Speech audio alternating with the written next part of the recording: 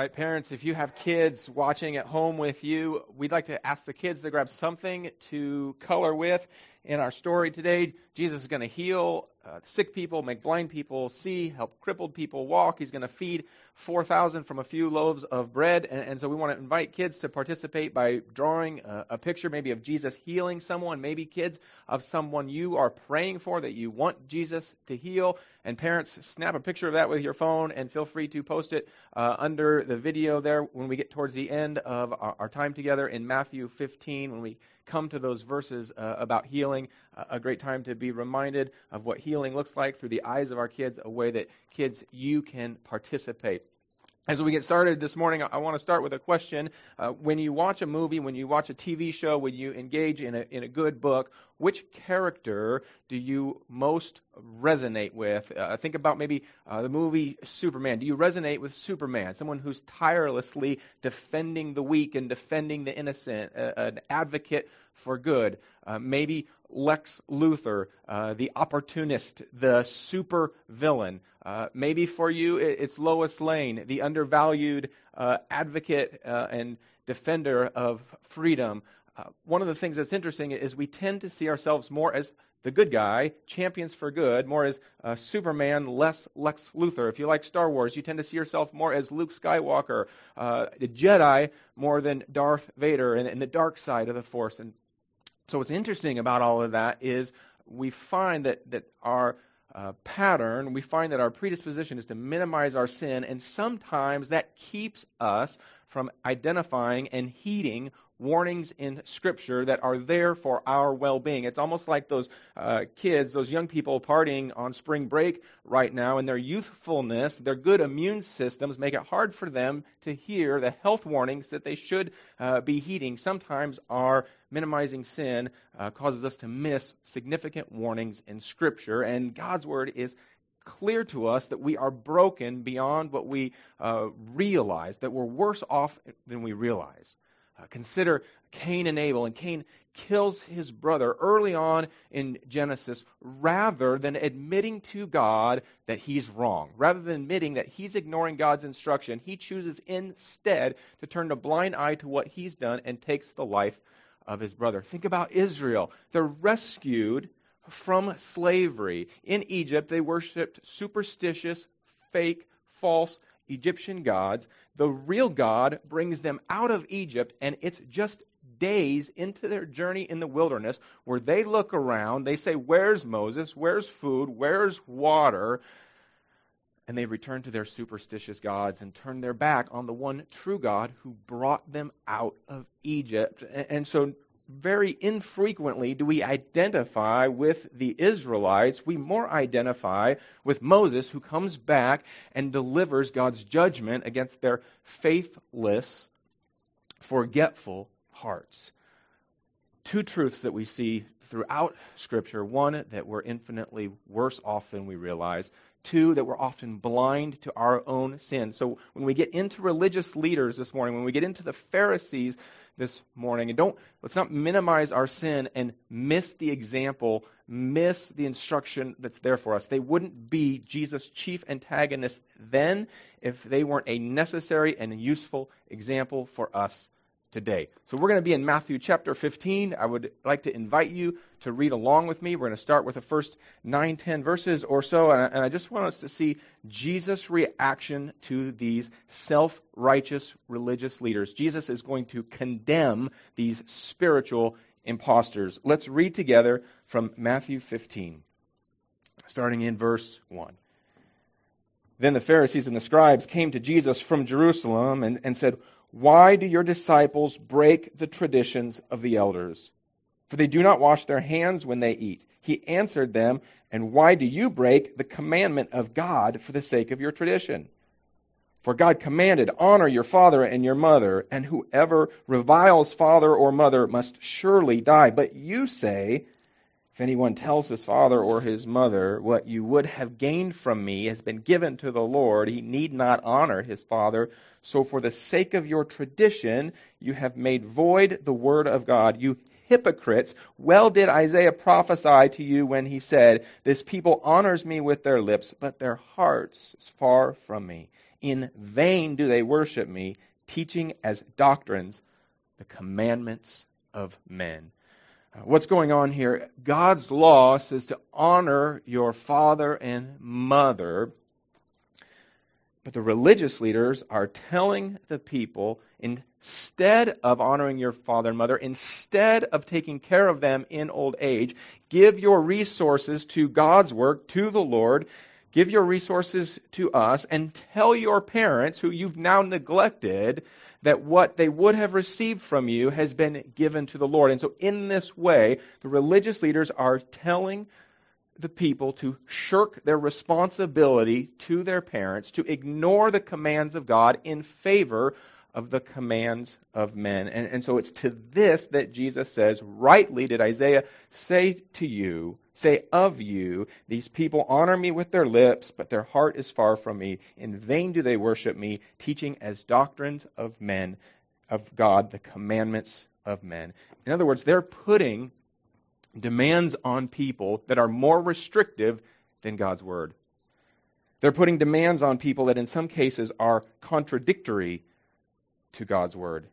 So rather than being leaders who lead the people to the Lord, they're leading people into a religious lifestyle like them, into a never-ending cycle of trying to be good enough, a game that nobody wins because you can't ever be good enough to be in God's presence. Imagine it like this. Imagine that a physician or someone in a lab somewhere came up with the cure for coronavirus, and it was in the form of a pill. And so the cure existed, we had it, it was ready to go. But then imagine physicians coming together and say, let's not give people the cure, let's come up with a diet and exercise plan, and we'll give that to people, and that will help them. And then they wrote a book, and they marketed the book, and they sold the book. The cure was available, but they gave people all of these instructions, and people followed these instructions, trusting them to be the experts, and well-meaning,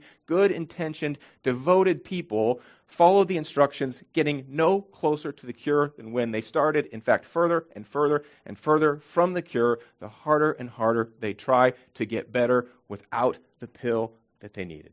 Jesus brings the spiritual cure, and the religious leaders keep people out of the kingdom from God by compelling them with restrictions and regulations and rules into this never-ending cycle of trying to be good enough to be in God's good graces, an impossible thing. Being good enough can never create forgiveness of sins. Being good enough can never make us good as God. Jesus doesn't stop there. In verses 10 through 20, he goes on, he continues, calling these religious leaders blind guides. In the sense, they are leading people off of a spiritual cliff. They are keeping people out of the kingdom of God. Let's pick it up in verse 10, Matthew 15, verse 10. The category here says, what defiles a person? And it says, and he called the people to him. So Jesus calls everyone to him, and he said to them, hear and understand. It is not what goes into a mouth that defiles a person, but what comes out of the mouth. This defiles a person. Verse 12. Then the disciples came to him and said, do you know that the Pharisees were offended when they heard this saying? So we're reminded politically correctness existed 2,000 years ago. Also, the disciples said, do you know that you just offended them? Verse 13, he answered, every plant that my heavenly Father has not planted will be rooted up. Let them alone. They are blind guides. And if the blind lead the blind, both will fall into a pit. But Peter said to him, explain this parable to us. And he said, are you also still without understanding? Do you not see that whatever goes into the mouth passes into the stomach and is expelled? But what comes out of the mouth proceeds from the heart, and this defiles a person. For out of the heart come evil thoughts, murder, adultery, sexual immorality, theft, false witness, slander. These are what defile a person, but to eat with unwashed hands does not defile anyone. Jesus criticizes They're obsessively nuanced hand-washing rituals that equate clean hands with a clean heart. Jesus says a spiritually dirty heart can never be cleaned with hand sanitizer. Jesus shows how absurd this thinking is by talking about the reality that if there is dirt or any waste on your hands and it goes into your mouth, eventually it will be expelled by your body. How could something so transient, something that moves right through you, be defiling? Rather than focus on what goes in the body, Jesus says focus on what comes out of the mouth, because what comes out of the mouth comes from the heart. That is what's defiling. That is what is more serious. That is what's more concerning. An example. Cigarettes are bad for your body. Cigarettes are bad for your body, but an unforgiving spirit is bad for your soul. An unforgiving spirit that lashes out with judgment, lashes out with resentment, lashes out in anger. That's bad for your soul. It shows you that there's a spiritually malnourished spot in your heart. And even worse, it may indicate that you don't even know the forgiveness of God if you don't have the capacity and the desire to forgive others as the Lord has forgiven you. So he says, deal with the most significant thing first. Don't ignore the cigarette, but pay attention to your heart first. By the way, if you're looking for great stay-at-home reading for the next few weeks, Emotionally Healthy Spirituality is a great read that talks about identifying those parts in your heart and what to do with them, how God changes the outside and also changes the inside. If this is a car restoration project, what Jesus is saying is he's not just coming to paint the outside of the car to make it look good but not run. Jesus is saying, I'm going to do a full restoration, a full rebuild. He's going to take the engine out and put a new engine in, paint the outside, redo the upholstery. The whole thing is new. This is prophesied about in Ezekiel 36. It says this, I will give you a new heart and a new spirit, and I will put within you, and I will remove the heart of stone and remove the heart of flesh and give you a heart of flesh. Jesus is offering a full restoration, a full rebuild, not just to paint the outside of a broke down vehicle that doesn't run. Jesus shows contempt for these spiritual imposters. He calls them blind guides. He says they're leading the people off of a spiritual cliff. In contrast to these self-righteous religious leaders, we're going to see that Jesus runs to rescue, shows power over the sickness of those who come to him humbly. We're going to see that Jesus rescues the needy. Let's continue in Matthew 15, verses 21 through 28. And Jesus went away from there, and he withdrew to the district of Tyre and Sidon. This is Gentile territory. Jesus is now away from the Jews. Jesus is now with the Gentiles. And behold, a Canaanite woman from that region came out and was crying, have mercy on me, O Lord, Son of David. My daughter is severely oppressed by a demon, but he did not answer her a word. Totally ignores her. And his disciples came and begged him, saying, send her away, for she is crying out after us. The disciples are giving Jesus the look that people on airplanes give parents when they don't discipline their kids and they're unruly and loud. The disciples are saying, Jesus, are you going to do something about this? He answered, I was sent only to the lost sheep of the house of Israel. But she came and she knelt before him, saying, Lord, help me. And he answered, it is not right to take the children's bread and throw it to the dogs. She said, yes, Lord, even the dogs eat the crumbs that fall from their master's table. Then Jesus answered her, O woman, great is your faith. Be it done for you as you desire. And her daughter was healed instantly.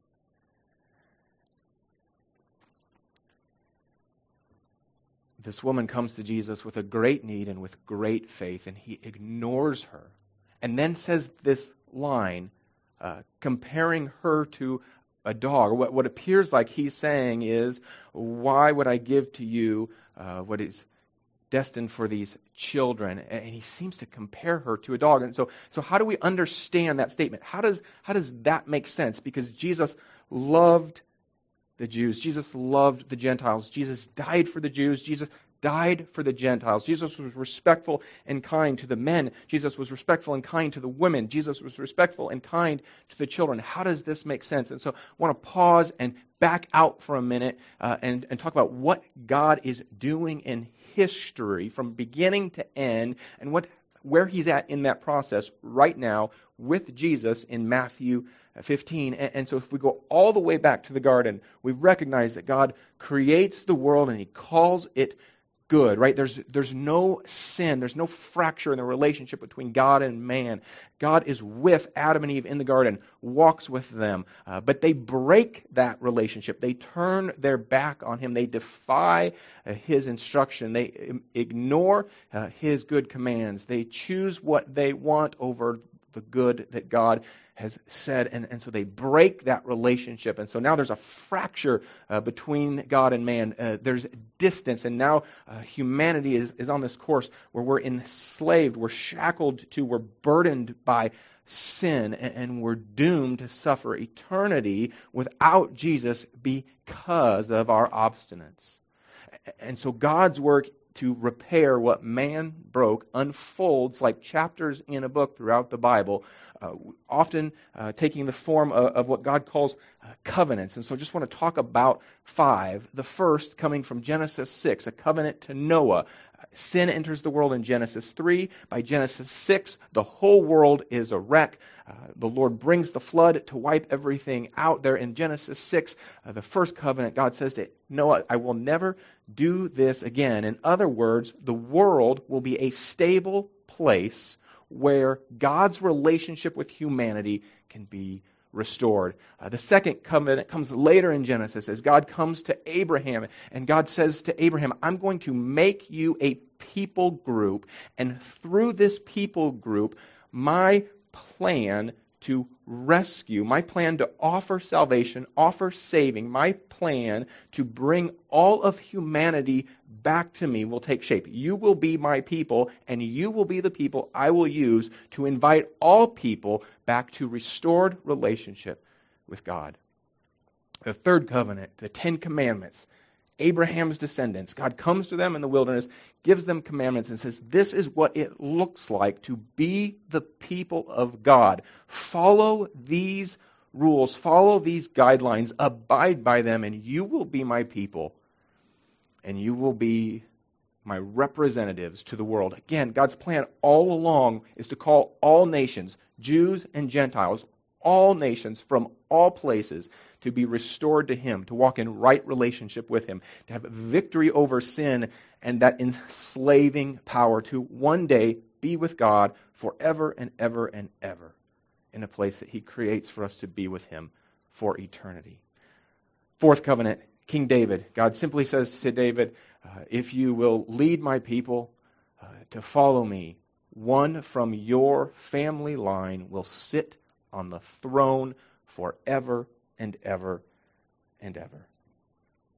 Enter Jesus, the son of David, the seed of Abraham, the faithful covenant partner that Israel could never be, right? Israel has failure after failure after failure, and their failures create the backdrop by which we understand the necessity and significance and importance of Jesus as the covenant-keeping partner that Israel could never be on our behalf, so that now, by faith in what's called the new covenant, in Hebrews 9:15, Jesus is referred to as the mediator of the new covenant, so that now, by faith in this new covenant, we get access to all of the benefits that Jesus made possible through his perfect life, his death and resurrection. He paid the penalty that 1,000 goats, sheep, and bull, to use Old Testament sacrificial language, could never repay. And so now we're invited by faith into those benefits, into the presence of God,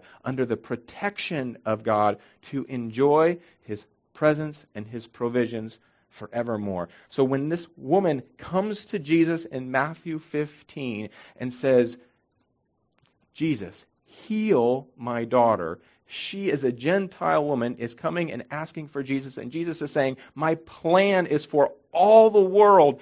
And it's unfolding in real time here in Matthew 15. And he's saying, it's not the Gentiles' turn yet. It's not the Gentiles' turn yet. So rather than seeing Jesus' comment as a dog being derogatory in some way or implying that she is a Gentile or she is a female had less value, we see that Jesus is saying it's not your turn yet, in the same way that the food is given to the children of the home first, and then after the kids feed, then they feed the family pets. Jesus is saying it's not your turn yet. But his plan from the beginning, the Father's plan from the beginning, was to invite all men, all women, all families, all children, all nations to be restored to right relationship with him, to live under his protection, to enjoy his presence and his provisions forever. So what do we learn from this woman who comes to Jesus? We learn that the appropriate way to bring our needs to Jesus is through humility. She bows down to him. She recognizes that she has no claim to his power. She deserves nothing. He doesn't owe her anything. He's not obligated to help. He's not obligated to heal. And so she comes with humility and bows low. She comes trusting. Jesus is plan A. There is no plan B. She comes trusting that he can do what she needs him to do for her, that he's the only one who can do for her what she needs most to be done. She comes and she is persistent. Jesus ignores her. She's persistent. Jesus' followers ignore her and try to get her kicked out of the restaurant. She is persistent.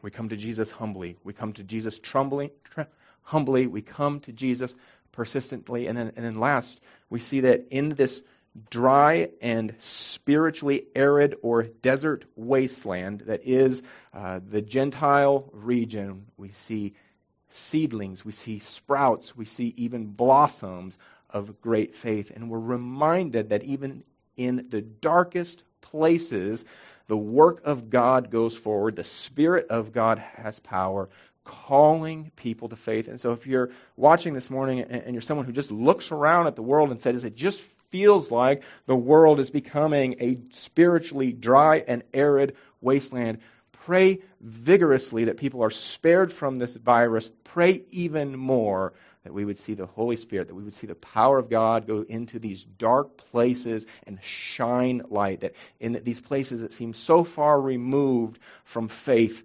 from knowledge of the gospel, from access to the Word of God, that we would see the Holy Spirit move in power in those places, in dry and weary lands, cultivating and calling faith from people who are spiritually dead, making them spiritually alive. Let's continue. Jesus cares for this lady, and then he begins a healing and teaching ministry.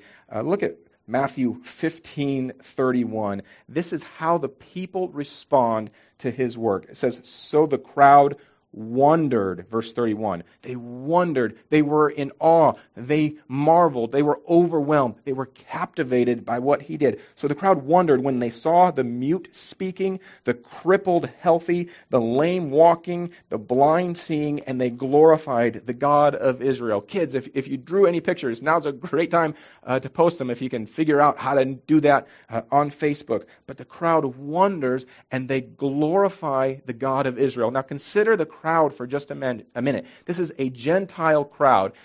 Contrast them with the religious leaders. Contrast them with the Jews. The Jews had unparalleled access to Old Testament prophecy. The Jews had unparalleled access to Jesus. He lived with them. Most of his ministry happened in their region. They walked with him. They heard him preach. They saw the miracles.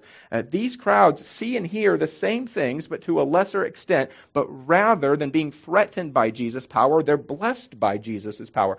Rather than dismissing his claims, they marvel at who he is, and it says they worship the God of Israel. So church, I would ask us, are we more like the Jews or are we like the Gentiles here?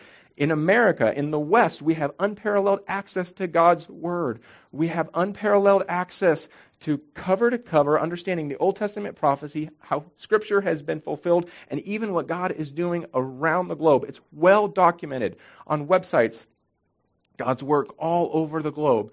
But the religious leaders became apathetic to his message, became unwilling to surrender their hearts and follow Jesus.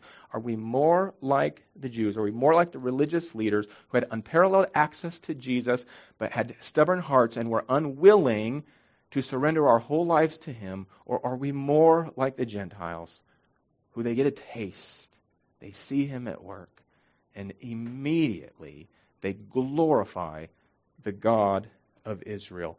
I wonder if possibly the greatest thing that we need right now is just to be woken up and reminded that we are needy and helpless before God. After all, it's the needs of these Gentile people that bring them to Jesus. Their needs bring them to Jesus, and when they come to Jesus, they take him at his word and they praise the God of Israel. The last part of the text, the rest of the chapter records Jesus feeding those 4,000 people. Jesus is attentive to their physical needs, and so we're reminded that when you love people, you care most about their most important needs, and Jesus addressed that with his preaching, inviting them to follow him. But you care about all their needs, and Jesus met their physical needs, making those that couldn't see, those that couldn't walk, those that were sick were healed, those that were hungry were fed. You know, our missionaries that were with us last week shared a neat story with me about what it is like to come in to a Muslim people group equipped, as they said, with two things of significance. In one hand, the gospel of eternal significance, the most significant thing that we need to be restored to God. But in the other hand, provisions for material needs. And so they told me about ministering in a refugee camp where a previous Christian group had come in and had come to these Muslim background persons and said, "Can we tell you about Jesus?" And they got nowhere with that. And so our missionaries learned from that. And when they came into the refugee tribe, to the refugees, they asked them, "What do you need?" And the refugees said, we need food. We need grain. So our missionaries went and bought 50 cows and 50 bags of grain and just gave them to their Muslim refugee neighbors. They came back 3 months later and said, "What else do you need?"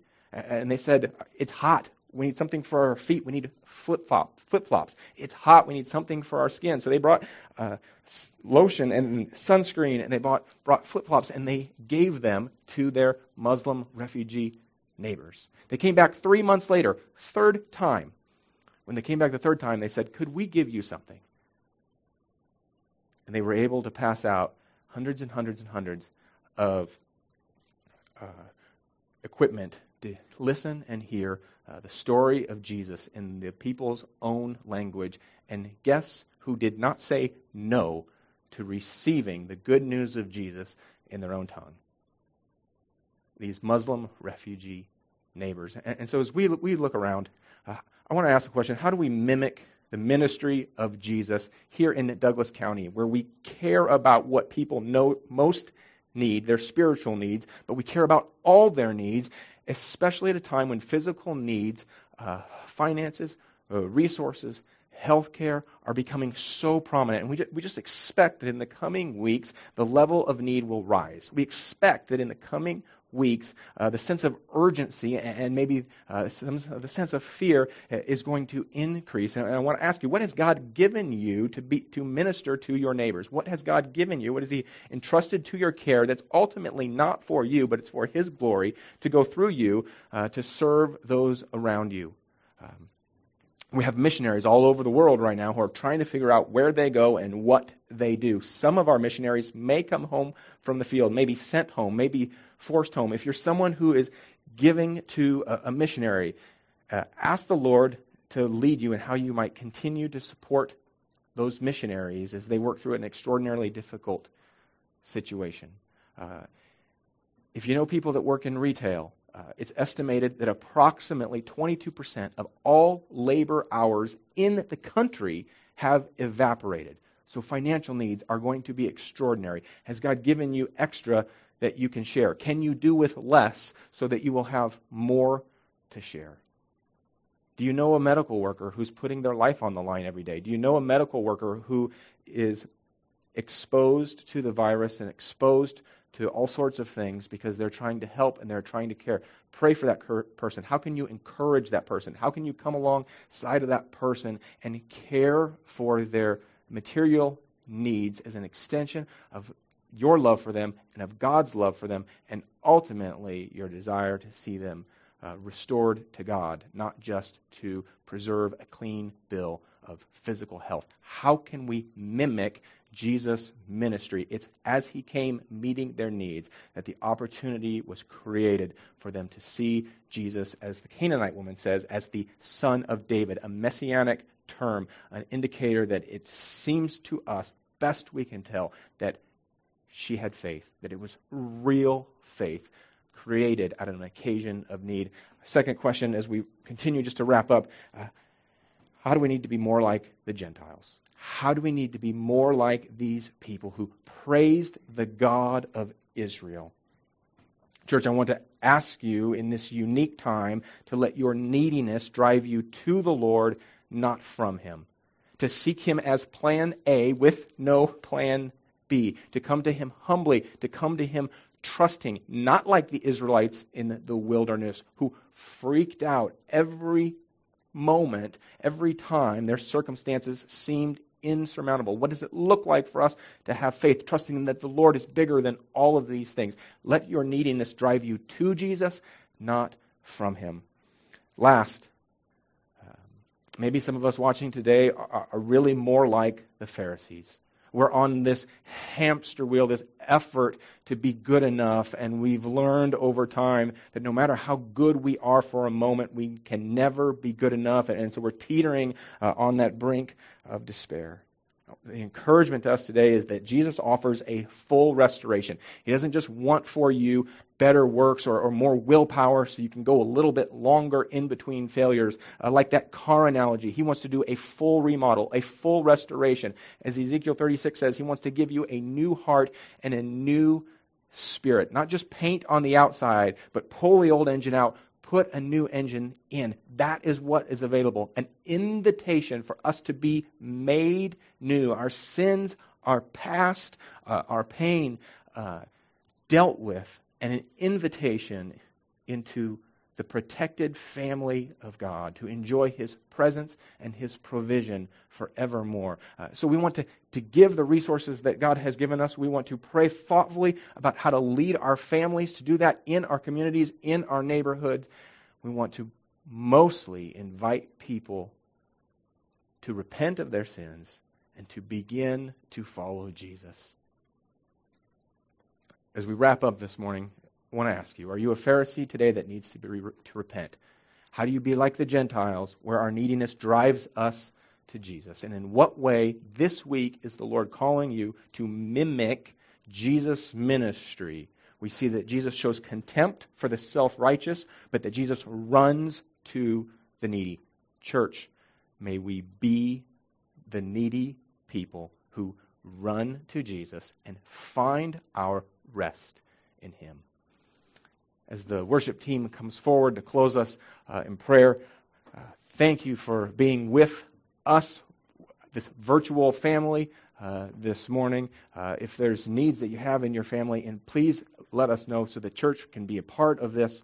You have a body, you have a family of believers around you. We gather corporately, just a few of us here in this room this morning, but together virtually. Join me in prayer. Lord God, speak to our hearts. Show us how to serve. Show us who has needs, Lord, that you've equipped us to be the answer to their prayers. Lord, may our neediness drive us to you, not from you. Lord, may our hope be in the confidence, Lord, that you have made us new. You have given us a new heart, and your Spirit is in us. So we don't get through this by our willpower. We don't get through this by our planning. We don't get through this by our resources. We get through this by your Spirit, who will guide us and lead us each and every day. Help us to cling to you. Lord, for those of us who you have allowed this occasion to essentially send us home from work, help us to engage with the work that you have given us to do from our homes and in our homes. Lord, may we receive this as a period of pause, and may we listen to you. In Jesus' name we pray. Amen.